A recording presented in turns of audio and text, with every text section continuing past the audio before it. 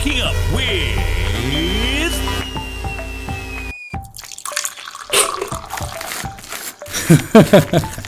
Me, Shivraj Prasad, your host on Good Morning Grammar.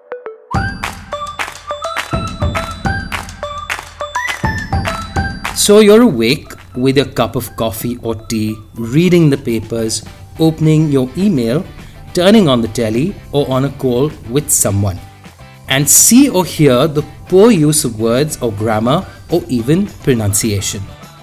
Now, any bets you're itching to correct them, but sometimes that may come across as plain rude. Wait, we are here to help you sidestep that sticky situation. Just turn them over to our very own Good Morning Grammar experts. Theatrical Thursdays with Vivek Mansukhani. So, in Delhi, people are so fascinated by eating and trying out all kinds of cuisines. There's so many wonderful new restaurants that we have. But I wish people would learn to speak or pronounce the names of the food items they're eating much better or much clearer. For example, it's not almond, it's almond. The L is silent. It's not pizza, it's pizza. And that comes with a certain savoir faire of when you have to roll your tongue with the double Z and pizza. I also hear people mispronouncing and saying, I want dessert. It's not dessert, it's dessert. So when you're eating ice cream or chocolate or something sweet at the end, it's called dessert. Similarly, when people try to pronounce slightly complicated words like a drink, which is mojito, it's not mojito, right? For example, people ordering pizzas or sandwiches say, I want jalapeno. It's not jalapeno, it's jalapeno. So these are some of the things that I hear constantly, and I say, really? But you're going to try all these exotic dishes when you're not quite sure how you're going to pronounce them? It just brings a smile to my face.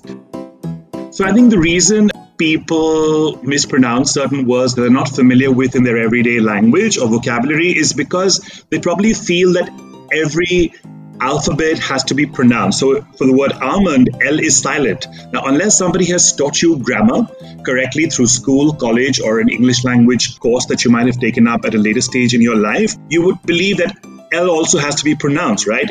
And if you have a word like desert, you assume even if it's double S, it's also desert. So the English language has lots of intricacies, and no two words, even if they might be spelled more or less the same way, though they may rhyme, are not exactly pronounced the same way. So I think that's a trick of the trade that only comes through practice and learning from someone who's really skilled in the language. I think in this day and time, if you're unsure of a particular pronunciation or the way how to pronounce a particular word, particularly if it's something strange or you haven't heard it before, the best tool that I use sometimes when I want to pronounce something complicated or I haven't heard before is to just Google it. Now, Google has a lot of audios and it really helps you not only spell out the way the word needs to be pronounced, but also you hear audio and there's either a woman's voice or a man's voice telling you exactly how to say it. So it's as easy peasy as that. Well, I'm always available on my email ID, which is vivekmansukhani35@gmail.com, or on my Instagram or Twitter @Vivek Mansukhani. Till then, see you again next Thursday with a new theatrical idea with me, Vivek Mansukhani, on Good Morning Grammar.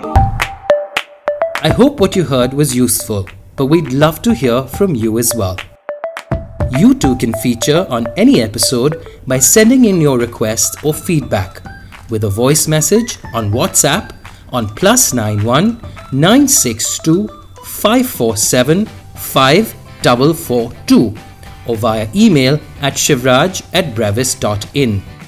We'd be happy to read out your message here or even play it on an entire Friday special episode. Have a good day and stay tuned for another fresh episode of Good Morning Grammar.